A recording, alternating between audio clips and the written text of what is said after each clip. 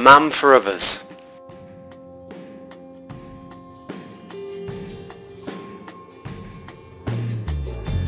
I'm Father Keith from London in England, and my man for others, the priest who really influenced me, was called Father Michael Hollings.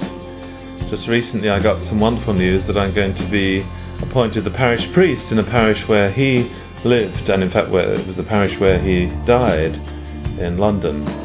But I first knew Father Michael when I was a student. He helped me to become a Catholic, and there was just something about him. It's hard to put it exactly into words. I could describe certain things that he did and was like. He prayed an awful lot. He slept very little. He certainly must have prayed 2 or 3 hours a day. It wasn't just that he was available for everyone, but there was a kind of a depth and a quality to his love and the way he listened to you, and just sometimes said very simple things. And I don't know if you've had this experience, that things that you might repeat that somebody said to you, they could sound quite banal, but the way this particular person said them, there was a sort of a depth to them. I remember once talking to him about some money he needed to raise for a new church building in Oxford, and I said to him, are you worried about having to raise that amount of money? And he just chuckled. I can just remember his chuckle, and he said, that's God's problem, not mine. Now again, if I said that to you or someone else said it, you might think, that's all a bit superficial to say that, but something about the way he said it, you could tell that he really believed it, that he really wasn't worrying about that money. He had, just like a child, given it totally over to God.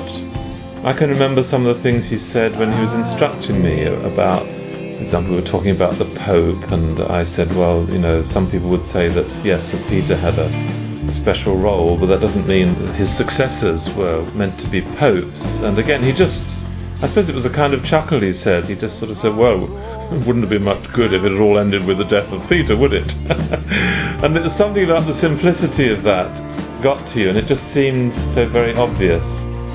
But I think it was really, above all, the quality of his love that drew me to the priesthood, really. I think it gave me a picture. Not that I wanted to imitate him, and he would have been the first to say, don't try and copy me, because he was a unique person just as I am, and just as you who are listening to this are. But there was something about the quality of his love that made the presence of Jesus Christ real, and I suppose really gave me the courage to take the leap into priesthood, because any real calling, whether it's priesthood, marriage, teaching, nursing, being a soldier, whatever it is, there's a real element of risk and danger in it, and you need someone, as it were, standing over the other side of the chasm to offer you a hand and to say, look, it's all right, I've been there, and you can do it as well. And something of his generosity and his love just gave one a great sense of reassurance that although the future would always be unknown as a priest, nevertheless it was going to be a future full of love and full of generosity and a wonderful way to live.